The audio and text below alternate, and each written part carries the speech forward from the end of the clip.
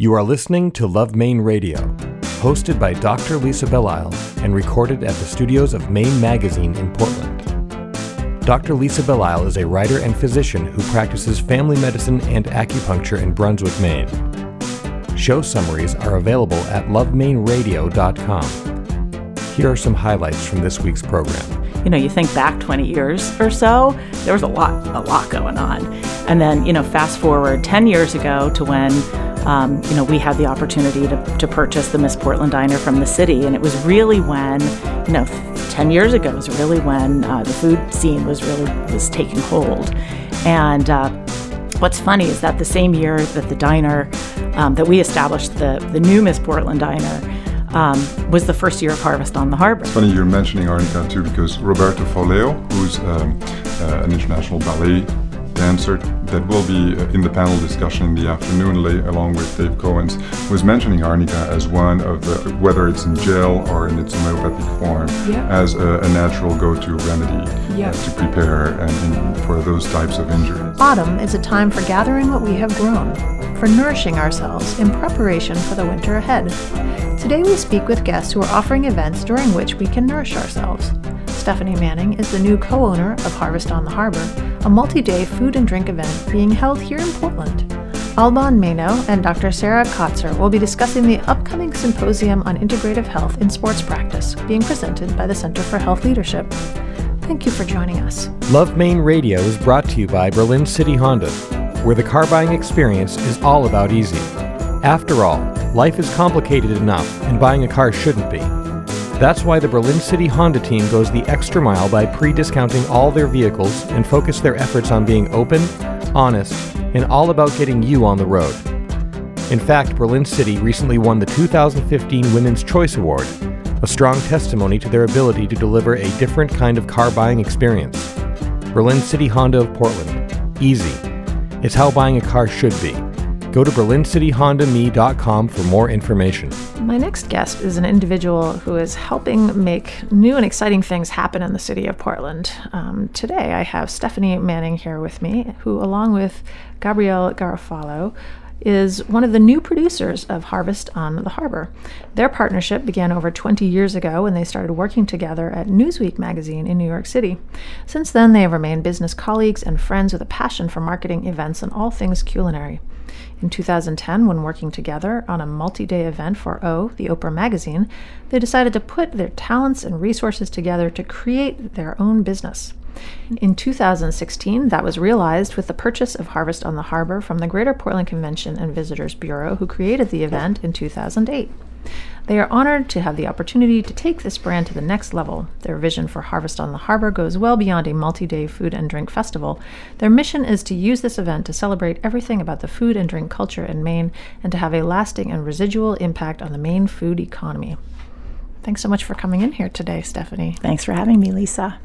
It's really exciting to be watching you take something that has been successful and already bringing people to the city of Portland for really enjoying what Maine has to offer, but taking it into a different direction and maybe to a whole new level. We hope to do both of those things. I was presented with the opportunity, when I had kind of heard through the grapevine that the Convention and Visitors Bureau was looking to get out of the events business, which is not really their primary business. And, considering my background and really passion for bringing people together in an experiential way, it was just one of those opportunities where I was like, this sounds like it could be the thing for me, so I just kind of jumped at it. I was fortunate enough that my friend and business colleague Gabrielle wanted to do it with me. Together we've got years and years of experience producing multi-day, national scale events, and we really feel like we can bring that expertise to bear for the city of Portland, which we're really, really excited about. You currently live in Cape Elizabeth with your husband, who grew up on Munjoy Hill and actually is the owner of the Miss Portland Diner. Correct. So my husband is a Mainer through and through. The first time I visited Maine in the early 90s, I knew this was a place that eventually I wanted to come and live and raise a family, and was thrilled to have the opportunity to do that. The diner really was the thing that kind of propelled us to moving our family here from New Jersey. So we did that in 2013. And, in addition to the diner, I'm the VP of Marketing and Circulation at the Portland Press-Herald, which is, a big job. We're doing really fascinating things there. Our business has changed a lot in the last 3 years. And then this opportunity crept up, and, here I am producing a 4-day culinary experience, about 12 events that are going to really kind of touch on all of the key pieces of what makes the food and drink culture here what it is. Well, tell me what it is about Maine that got you so excited, and maybe about Maine food specifically. Right. So, when I think back to the first time I was here, I remember walking around the Old Port and just being so fascinated with the development that was going on. Because, you think back 20 years or so, there was a lot going on. And then, fast forward 10 years ago to when we had the opportunity to purchase the Miss Portland Diner from the city. And it was really when, 10 years ago was really when the food scene was taking hold. And what's funny is that the same year that the diner, that we established the new Miss Portland Diner, was the first year of Harvest on the Harbor. And I remember, reading the Press-Herald, my whole world is connected by those three things. I remember reading the newspaper and hearing about this multi-day food festival and being like, there's just something going on in Portland.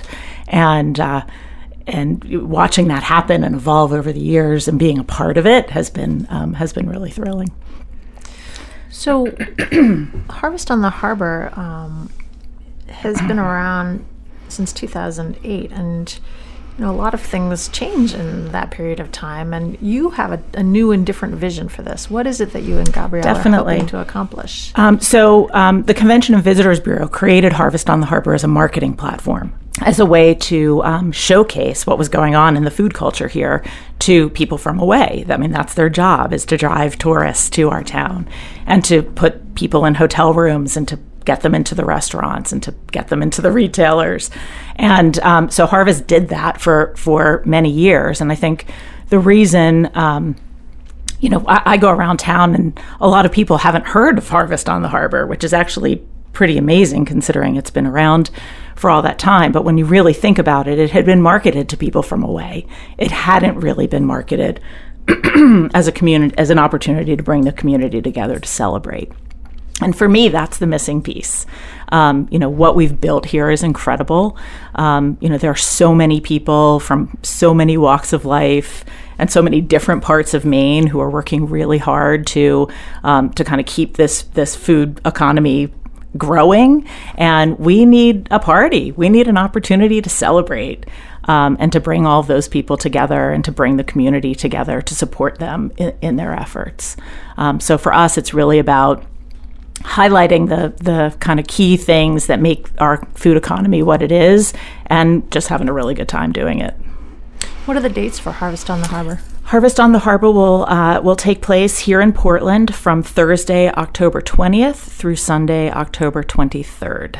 So tell me what people can expect over that period of time. Sure. So we're producing I guess it's about 10 custom events on our own. And then we're also working with the community to have opportunities to promote other people's events that are going on during the same time, as well as shopping opportunities that'll be going on all over town during the same time. So really trying to infiltrate Portland and really create a lot of ways for people to get involved. Our schedule of events, everything that we're producing will happen at 58 4th Street, the Portland Company. And we're really excited for the opportunity to bring people together. I remember over the years seeing sort of the big tent peaks for Harvest on the Harbor, like right on the harbor itself. So 58 4th Street is not that far away, but it is a slightly different venue. Why did you decide to choose to go there? So they actually stopped doing the tents a couple of years ago, and I think for us, 58 4th Street gives us the same square footage that a tent would, and it really kind of takes away the weather factor, right? At the end of October, who knows what we can expect. So, for us, while 58 4th Street is what it still is, we just figured that we would take advantage of the big cavernous space that's there. We'll be utilizing different parts of the building for different events to change up the experience and the look and feel of things. Why October? Why was that chosen to be the time when Harvest on the Harbor took place? So, we purchased Harvest on the Harbor in February, and that just seemed too late to be rethinking the timing of the event. It originally was put post Columbus Day. To extend the tourism season. Again, the CVB, it was a marketing platform, and they had their reasons for picking the timing. That's definitely something that we will think about and consider going into 2017. For us, 16 is about executing with excellence. It's about changing the way that we talk about Harvest on the Harbor and change the events themselves, and really to execute with excellence and to prove to the community, both from the chef standpoint and our sponsor standpoint and also the attendee standpoint that that these are going to be fantastic events no matter what time of year they are. And then going into 2017, we'll rethink the timing probably. Who are some of the partners that you've been working with? The first event that we're going to do is called the Sustainable Seafood Soiree and Supper. And we're thrilled to be working in partnership with the Gulf of Maine Research Institute. The Gulf of Maine Research Institute promotes all of the seafood that is pervasive here in Maine, and they've got a bunch of partner chefs, so we'll be bringing those chefs together to curate a fantastic past hors d'oeuvre cocktail party and then a plated multi-course sit-down dinner. We're so fortunate to have Steve and Michelle Corey leading the charge on that event. Their chef Kyle Robinson will be one of the chefs who works on the event. We also have Melissa Bouchard from DeMillo's and Andrew Chadwick from Inn by the Sea, all of whom are culinary partners of GMRI. So we're really psyched about that event. I think it'll be a really great way to start 4 days of fantastic food events. So from what I understand, sustainable seafood really is focusing on maybe the underloved species of fish. Exactly. And trying to get away from species of fish that are overfished and showing people that we can actually make something really great and tasty out of something that we have more of rather than something we have less of. Exactly, and that's what will be on our menu. And who else? What else do you have going on? So on Friday, we're doing, typically at Harvest on the Harbor, there has been a Maine lobster chef competition. And we've decided in our first year to take the competition out of play. What we learned from the community is that local chefs don't really like to be pitted up against each other, right? Like, we're a community, and why should we be competing with each other? I mean, obviously, the nature of the business is to be competitive, but we don't need to do that in an event format. We decided instead to do a lobster chef celebration. And this, working in partnership with the Maine Lobster Marketing Collaborative, will bring together about a dozen chefs to feature 12 very different lobster recipes. It'll be a pretty traditional tasting event where we do pairings with beverages of all sorts. The timing's happy hour on Friday. And that's going to be a fantastic event also. Participating in that, we've got Nick Cronkala from Liquid Riot and Isaac Aldridge from the Pilot House at the Sabasco Harbor Inn, Matt Ginn from Evo, who actually is the reigning champ of the Maine Lobster Chef competition. So we're pretty psyched with the lineup for that too.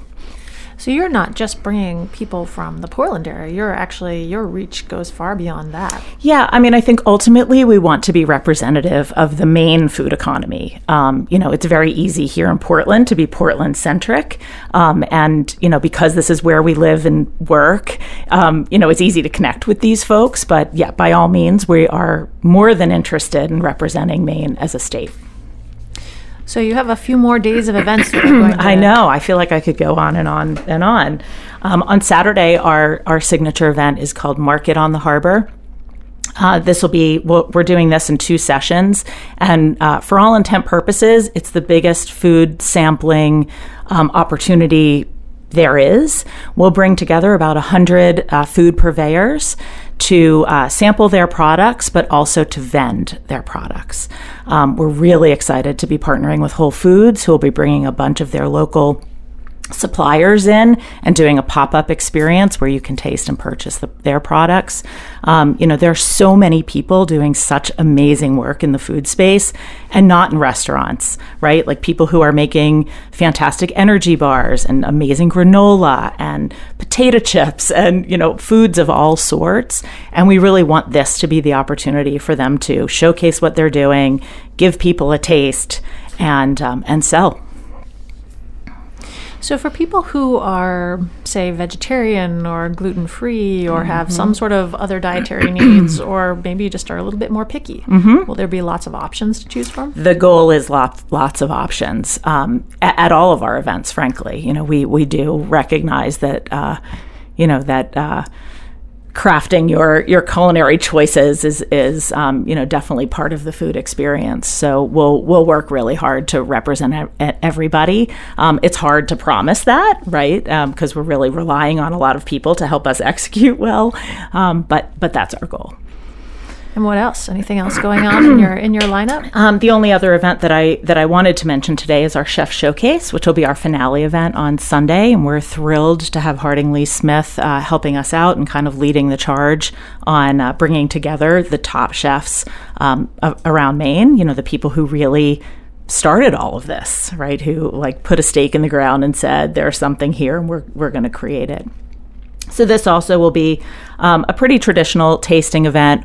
We're also really excited to have the opportunity to feature a handful of mixologists at this event because, the beverage scene is equal to the food scene, or at least growing to be equal, and we're excited to have the opportunity to showcase some of the people who are doing amazing work in mixology. We've got Vina's Fizz House signed on to do one of the bars. They're doing pretty incredible work and selling a lot of local product also. So that'll be our grand finale event.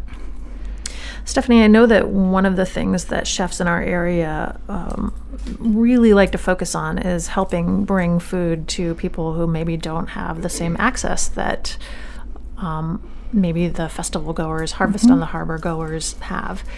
You have a charity that you're working to support. Tell me about that.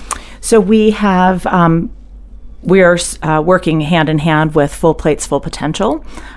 We believe strongly, as to working mothers, that eradicating childhood hunger, specifically in Maine, but also across the United States, is probably one of the most important things that we need to do. So we are thrilled to be working with Full Plates. They do really incredible work. I think more than any other organization, they're really spreading the love. They work hand in hand with with the folks who are on the front lines to make sure that the monies are distributed in a way that really makes a difference. So we couldn't be prouder to align ourselves with the work that they're doing. And you also have some great sponsor partners that have come in to help you out. Yeah, we're so fortunate to be getting the kind of reception that we are from folks of all kinds. I mean, really, there's not a person that I talk to that's not encouraged or excited about what we're trying to accomplish here. We're thrilled to have Bangor Savings Bank on board as a partner for our Sustainable Seafood event. We've got Whole Foods, as I mentioned, as a partner. We're working with Native Maine, who is a supplier to a lot of the chefs who are participating. Native Maine is a great partner and will be helping us to execute it at the highest level. So if you're someone from the Portland area or someone from away that is looking to do just an entire weekend full of fun, what would you personally envision to that weekend to look like? Would it be not just the festival, but also getting out into the Old Port, doing some shopping, heading around town? Absolutely. So we're actually, thanks for bringing this up, we're actually partnering with Portland Downtown, which is organization that is in collaboration with the city about really creating the downtown experience here in Portland. We will be working with them for ticket holders to have access to all sorts of shopping opportunities in town, and that'll include everything from specials at restaurants to discounts in shops, maybe even tasting opportunities around town in some of the places that won't necessarily be at our events. So there'll be a whole list on our website, harvestontheharbor.com. Of the locations around town that ticket holders will be able to go into and benefit from as part of their weekend experience. I mean, we hope, we're taking a very pointed approach with our events, and we understand that not everything will appeal to everyone. And part of the rationale for that is that we want people in the restaurants, we want people in the stores, and we want people to make a weekend of it and really experience Maine outside of the Portland company. I mean, what we'll be doing will be fantastic, but there's a lot to do and see here. It seems as though the idea of a food and wine festival has really become more important to people really across the country and across the world. I know there are big festivals that take place in Charleston, I think in Aspen, in San Francisco, New York. And why is it that we are so enamored of this idea of the Food and Wine Festival? I mean, I'm sure that it rings true in most communities, is that, the food sector, and I know this firsthand from watching my husband do the work that he did. It's really hard work. It's really super hard work. And, there just needs to come a time where the community pulls together to, not only support, but also celebrate what has happened. I also think it gives us an opportunity. Portland is very much on the national kind of food scope, right? Like the national media, we have the attention of national media, and I think this is just another way to showcase who we are and what we do, and gives Maine a voice and a look and a feel that's packaged up beyond just a restaurant experience. So I'm impressed with the fact that you and Gabrielle are just jumping into this with both feet, well, 4 feet, I guess, for the two of you, and that you really just transitioned into this February. So once you've got this one under your belt, and I'm sure it's going to be very successful and everybody's going to want to go to this event in October, what do you envision after that? So we've been bouncing around a ton of ideas. We went into this with the intention of really seeing through 2016 before we decided what it looks like afterwards. We're learning something new every single day. This is no small undertaking, and it really does require a ton of people banding together to make the vision happen. So honestly, right now, it's hard to see beyond October 23rd.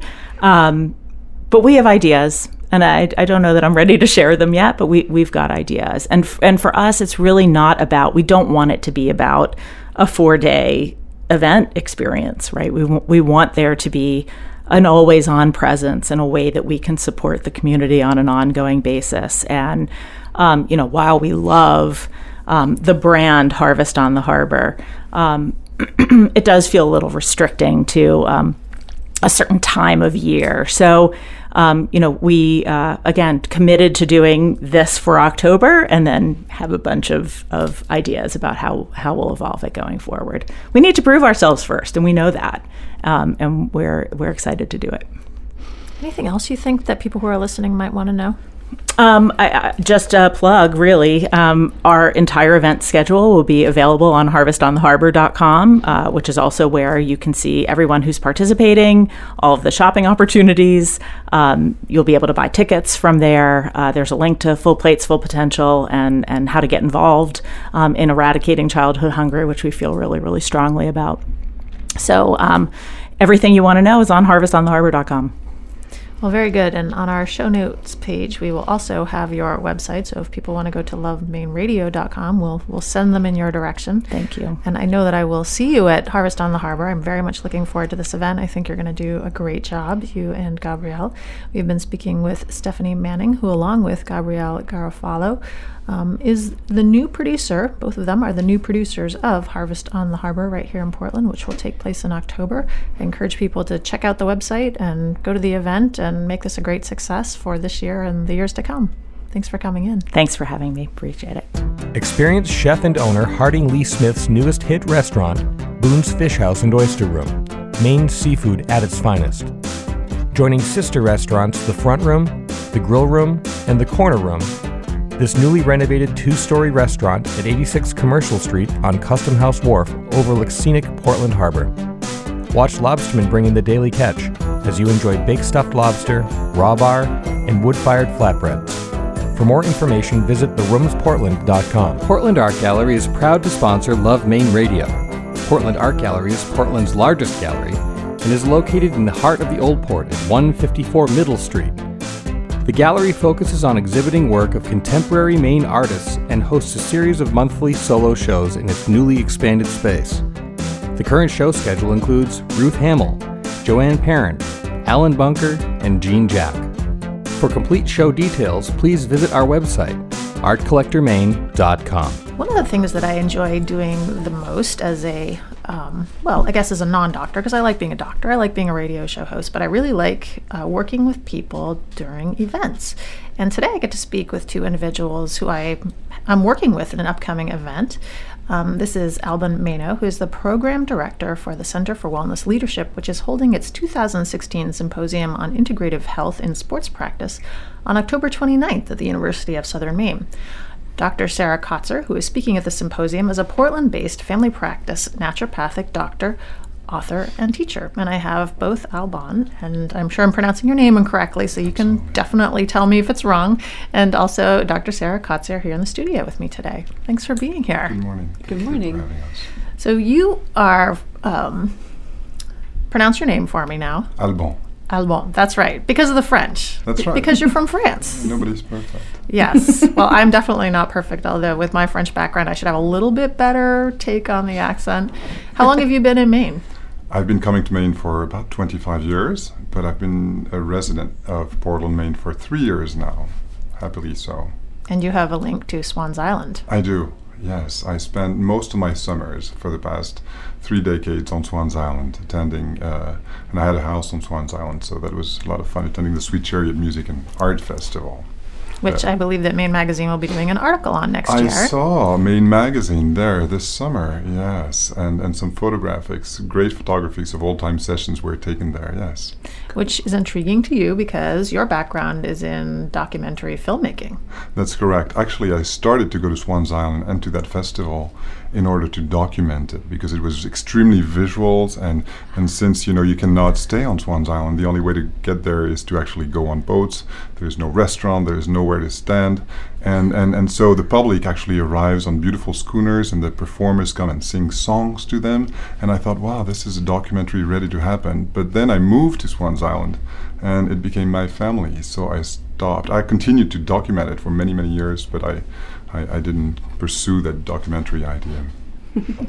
And Dr. Sarah, you have come through Maine on different avenue, different channels. Tell me about that. I grew up in northern Vermont, and I went out west to get my naturopathic medical degree, and I thought, I'll come back to Vermont and settle in the woods, and I got to Vermont and I realized there were so few people, I didn't think I could make a living, so I started looking around in New England, and I was looking for a place that had a walkable downtown and little cute coffee shops and bookstores that were independent, and I drove into the downtown and I thought, this is the place. And the next day I signed a lease on a medical office space, and then I had to find a place to live and sort of love at first sight. So I've been here about 9 years and love Portland.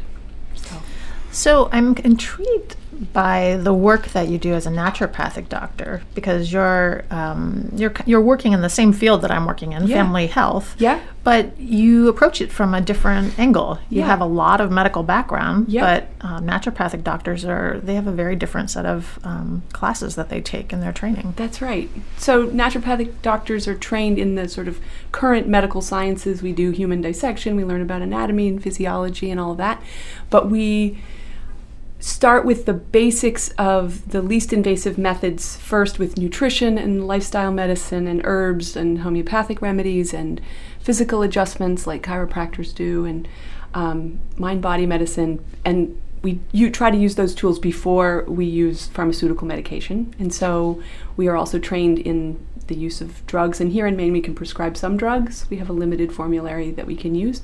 But it's a great profession, and I just totally love showing up and doing what I do every day. It feels like a party.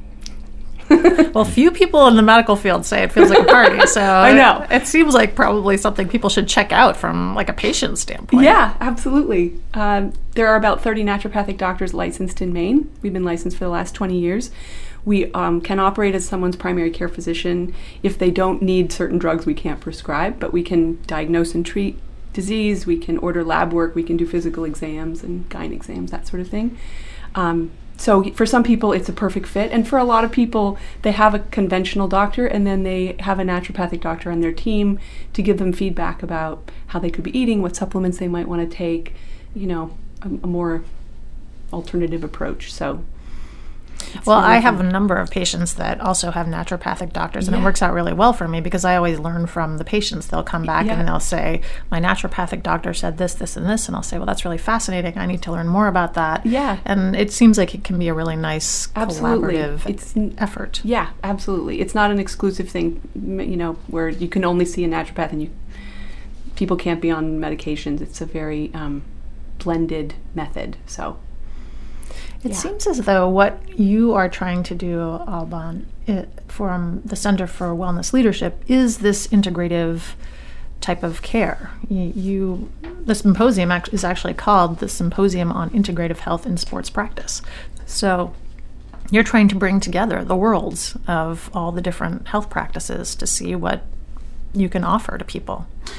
That's right. The Center of Wellness Leadership is a young organization, but as Sarah mentioned it during our conversation prior to here, it's a world that has been in motion since several decades, and we're just newcomers here, but we felt that there was a need to raise awareness and to bring together that community that has a really wide scope of practitioners, and Maine is extremely rich. We have lots of incredible acupuncturists and Chinese medicine healers and naturopath and homeopath, and we decided that we would start this organization and around three pillars, which were education, research, and provide resources for also the general public to understand what is homeopathy. It's for you who have been in that field for many years. When we talk about osteopathy or acupuncture, it's something that seems very natural, but I think there's a strong need for education, and this is why we came here, and we decided to launch that organization about a year ago and give it birth with our main event, who's coming, as you mentioned, Lisa, October 29th at USM, and focus on something that we all do here in Maine and in the States, and focus on athletic performances and see how, from the point of view of prevention, but also post-injuries, how those alternative health modalities can be used to prevent those injuries or to heal them quicker, faster. Sarah, you're going to be speaking at the symposium. I am. Give us a little preview of what you're going to be talking about. So my colleague Nancy Frederick and I will be speaking about homeopathic medicine and its use in preventing and treating sports illness and injury. One of the things that we both specialize in our practices is the treatment of head injuries with using homeopathic remedies, and often while there are things that can be done, immediately after head injury from the conventional point of view, if there are lingering side effects from those head injuries, there are not a lot of options for people. People can get put on like antidepressants because they aren't functioning the way they used to or whatever. But I think homeopathic medicine really has a lot to offer in terms of that. So we're really excited to share the possibility of people living with head injuries and then using homeopathy for that. And then we're also going to give people a sort of short rundown about, first of all, what is homeopathy and how does it work? But then, based on the types of sports people might be practicing, 2 or 3 common injuries that come along with practicing those sports, and then what remedies could be helpful for that, so that if they want to try this out at home, they can, use some of these natural medicines on themselves and see, we could sort of give them a little teaser about how to get started doing that. So if I were to come to you as a patient and ask you, what is homeopathy? And as a runner, what could you recommend? Yeah. What would you give me for an answer? So what is homeopathy? Homeopathy is a 200-year-old system of medicine that was discovered in Germany by a German physician, and it is basically the use of highly diluted natural substances that stimulates the body's self-healing mechanism in a very specific way. Each remedy is for a different type of injury or situation. And so a remedy that I might use in a runner who, let's say, people who do long distance running, they overdo it, they can't stop themselves. They might need a remedy called arnica, which is for overuse. It's for injuries like if you broke a bone, it would help you heal faster, but also just for wear and tear on joints. For people, a runner who, let's say, says they do a run, the next day they're so creaky and it takes them, a half hour to warm up, they might need a remedy called Russ Tox, which is a remedy made from the poison ivy plant, actually. And that is a remedy that's for joints that are much better once they get moving, and also better from applications of hot water. So when people say, I'm so much better from the bath and my joints are better after I warm up a little bit, then Russ Tox is often a remedy that gets at the root cause of that and takes away those symptoms. So I've also used that actually for cases of chronic Lyme disease where people have that sort of joint problem, that rusty gait kind of joint problem. So. Well, this is interesting because I have used arnica for patients before. It's usually bruising. That's what I think about arnica for. Yeah, it's good for that. But it can also be from surgery. It could be from, a fall or a broken bone or just an overuse. Usually the person who needs arnica feels like they fell off the back of a truck. They're just sort of like achy all over. Everything hurts. So however you get to that state, it could be helpful to help reverse that.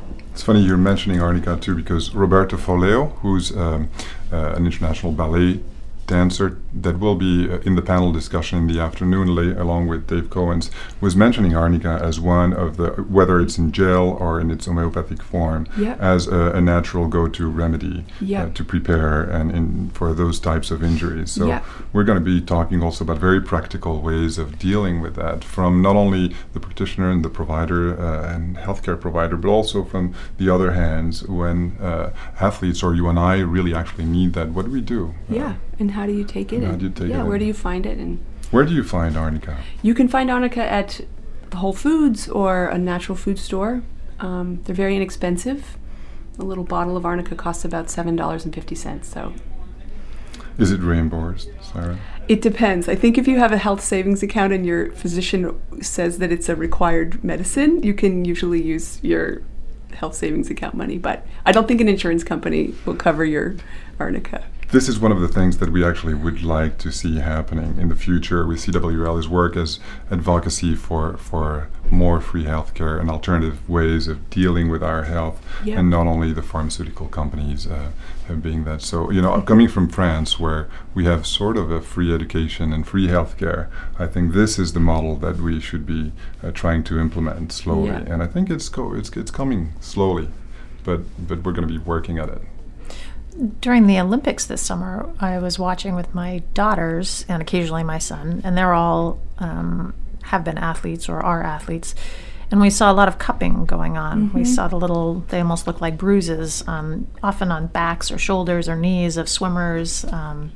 And I was explaining to them that this is acupuncture, this is moxibustion, these are things that are being done, which have been done for thousands of years in other parts of the world, and we're bringing them now into the mainstream. That must be kind of encouraging to see when you're watching the Olympics. It's awesome. It is. We did actually on the blog. We just launched what I call the Media Vault journal on wellnessleadership.org on our website, and where you can find all sorts of really interesting approach to different modalities, but also very practical. And we did a blog articles about cupping during the Olympics.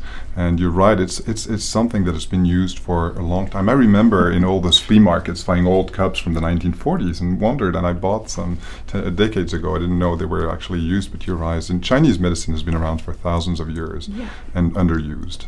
So this is why we're here for, is to say there are so many different ways in which we can help. Yeah.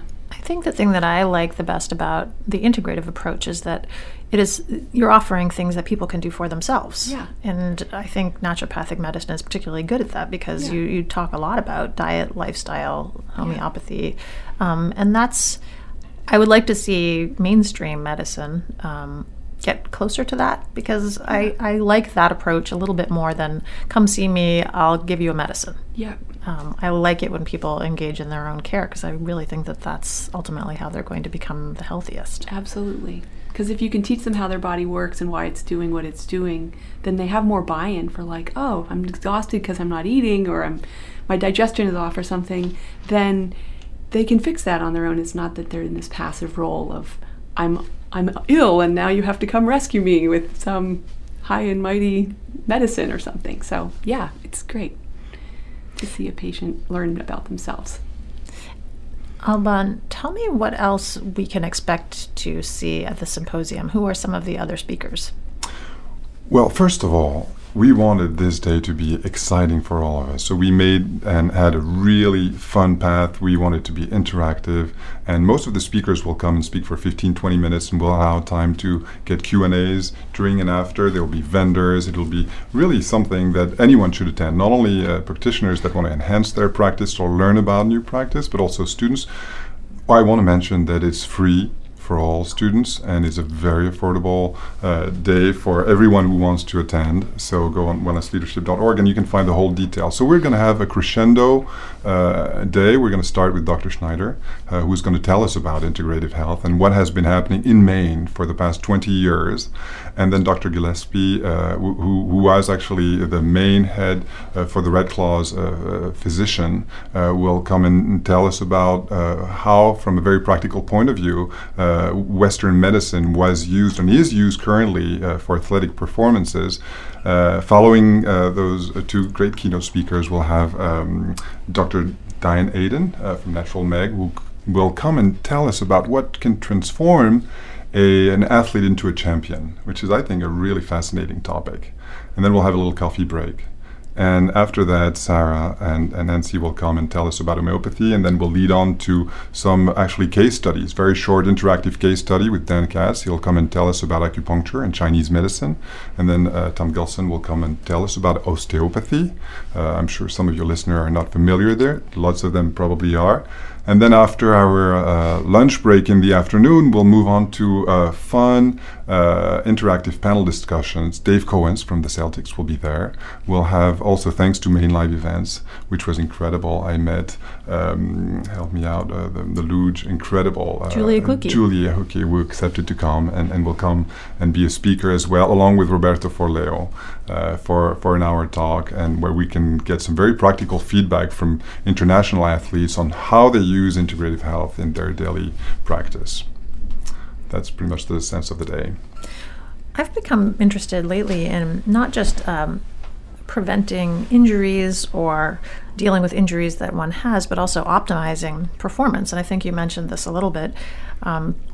I know that since Title IX, women have been involved in sports more actively, and we never really realized how much the variations in women's cycles actually could impact what was going on athletically. And I just read a book about this, and it was really fascinating to me. And it's something that I would assume that people who are doing naturopathic medicine have probably paid closer attention to for quite some time. Wow, what were the basic findings about performance and women's cycles? Well, the interesting thing was that as the cycle begins, you would expect that women would feel more depleted when they're out running a marathon, for example. Yeah. But really, what they're finding is once the hormone levels have changes and the cycle is happening, women are actually more similar to men in their performances. Okay. So that's actually not the most difficult time to be out running a marathon. That's cool. And I think we're fairly early on in trying to understand what actually does happen over the course of time with women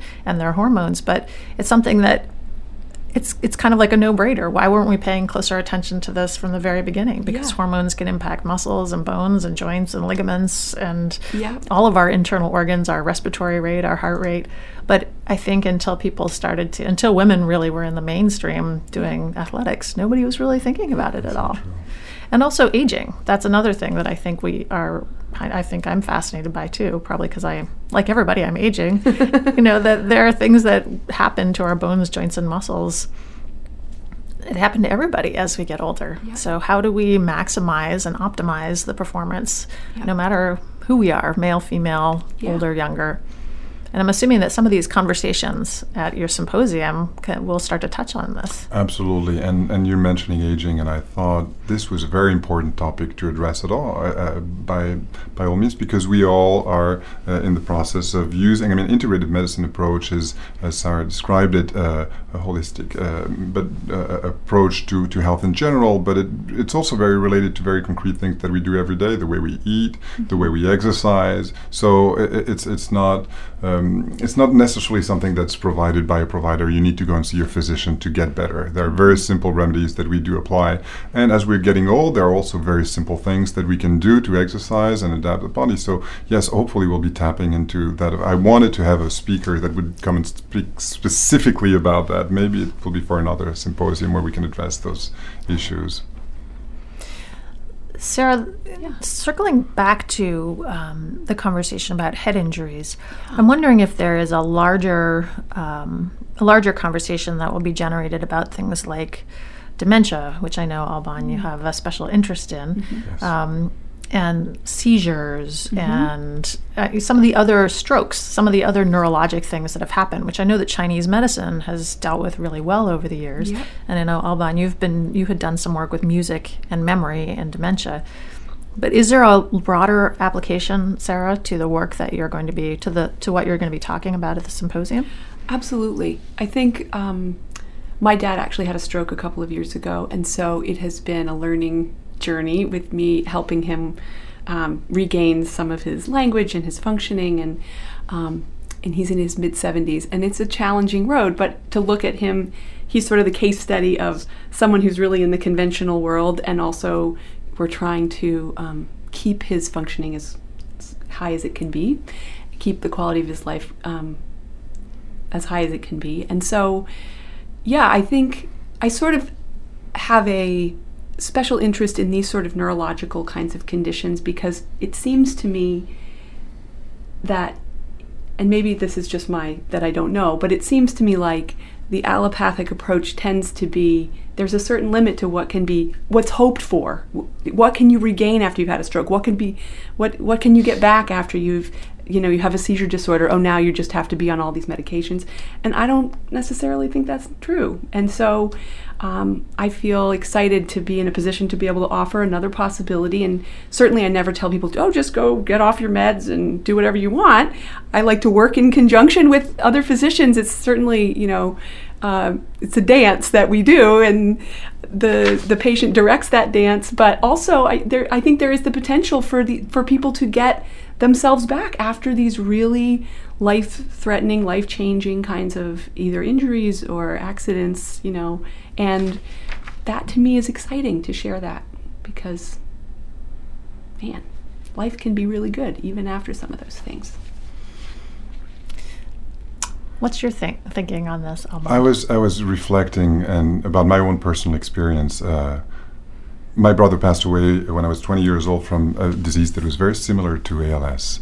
And I was involved in that palliative care approach very early on. That's what got me excited about alternative medicine, because I realized that allopathic health in general didn't have any solution to take care of those people, and started documenting it because I wasn't a physician myself. And later on, when my grandmother a few years ago was affected by dementia and Alzheimer's, I realized that we could really have a direct impact on the well-being of people by using alternative methods, such as meditation. And meditation is a very easy thing to do.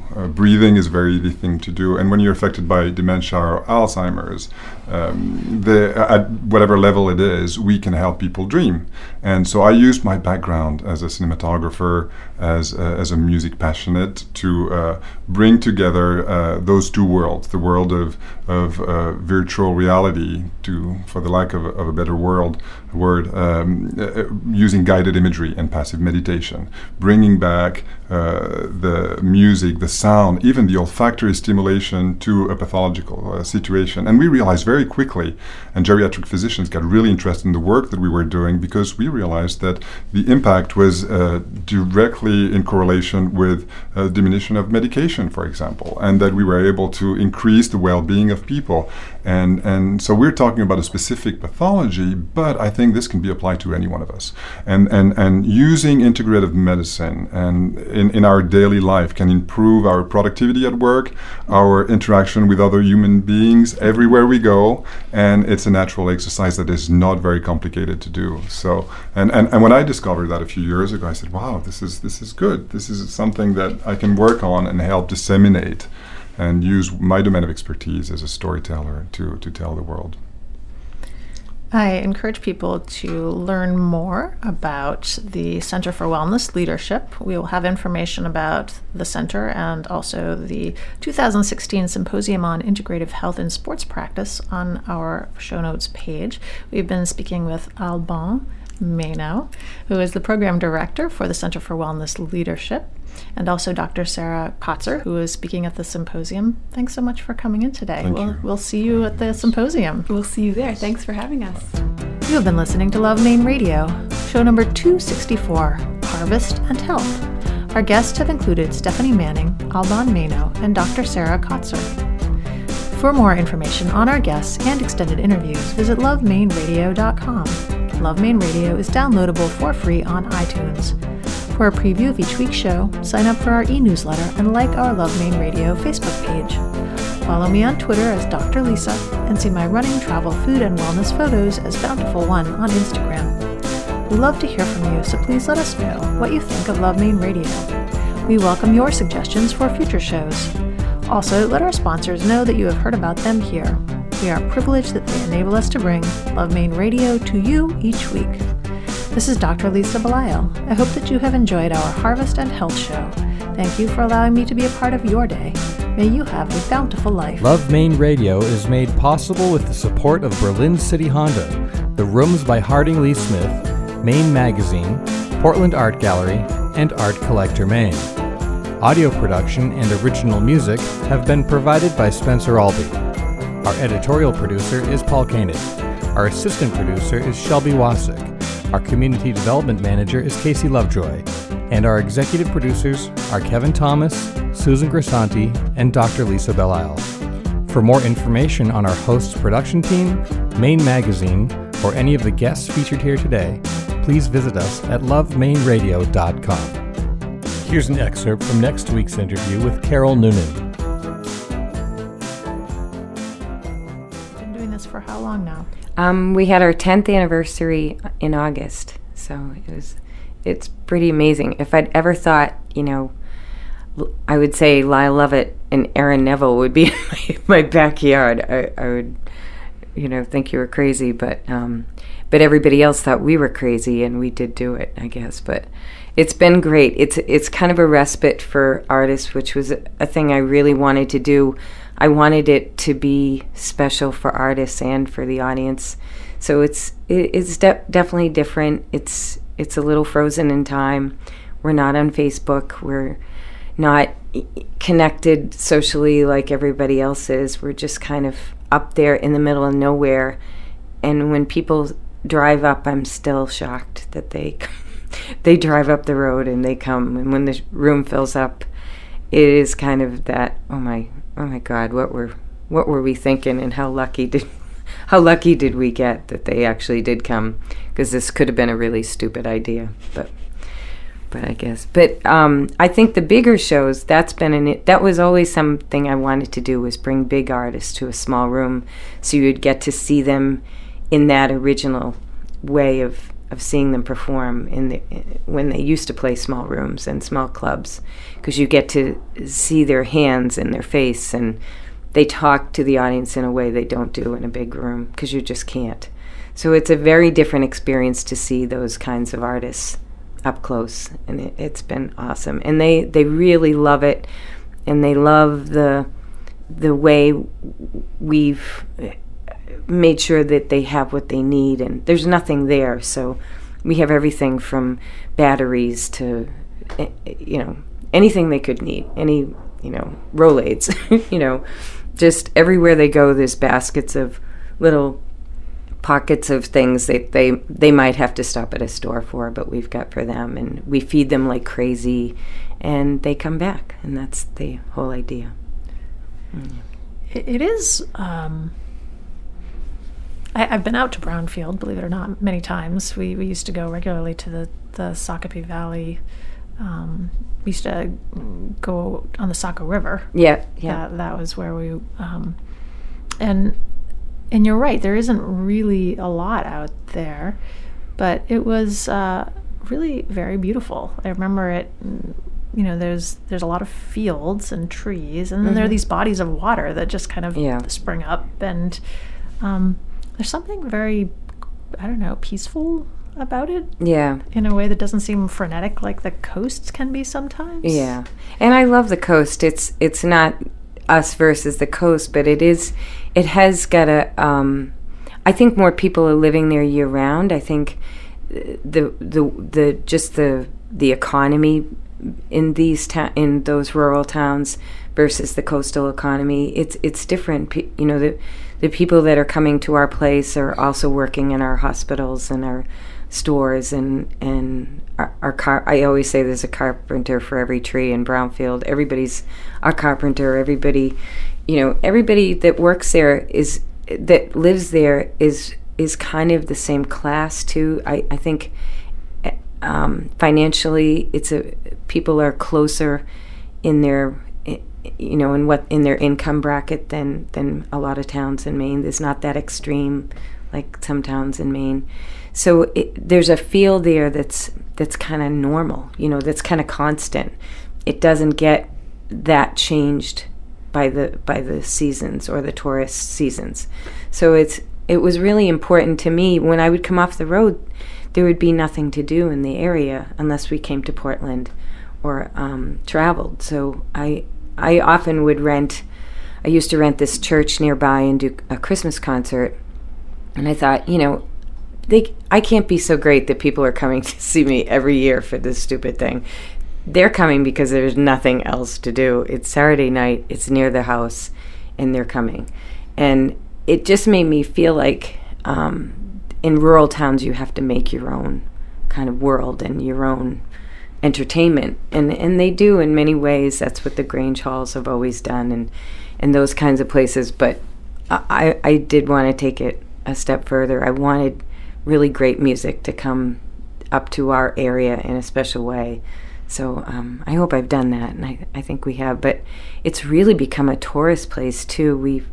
I would say 75% of our audience is coming from outside of Maine, which is kind of amazing. Lots of Massachusetts folks coming up for the weekend to see an artist they love in this way. So I'm hoping it also helps the local economy. It's getting people in hotels and restaurants and that kind of thing. So hopefully it's a trickle-down place too.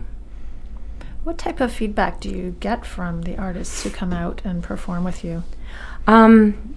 They really love it. They just, it's not like any place else, and they know everybody. The big artists that have come back remember people's names. They have a routine. You know, when Bela Fleck comes, he always knows. He always says, you know, did you make the veggie chili? Or, you know, like they remember the food, or they remember how they're taken care of. And they say it on stage, and I think they really mean it. You know, artists always say, you know, hey, we love Brownfield, you know, but there's a way that they speak about our place that's so moving. When we had our 10th anniversary, lots of them sent us little clips and little photos and just saying, you know, we love Brownfield and we love Stone Mountain.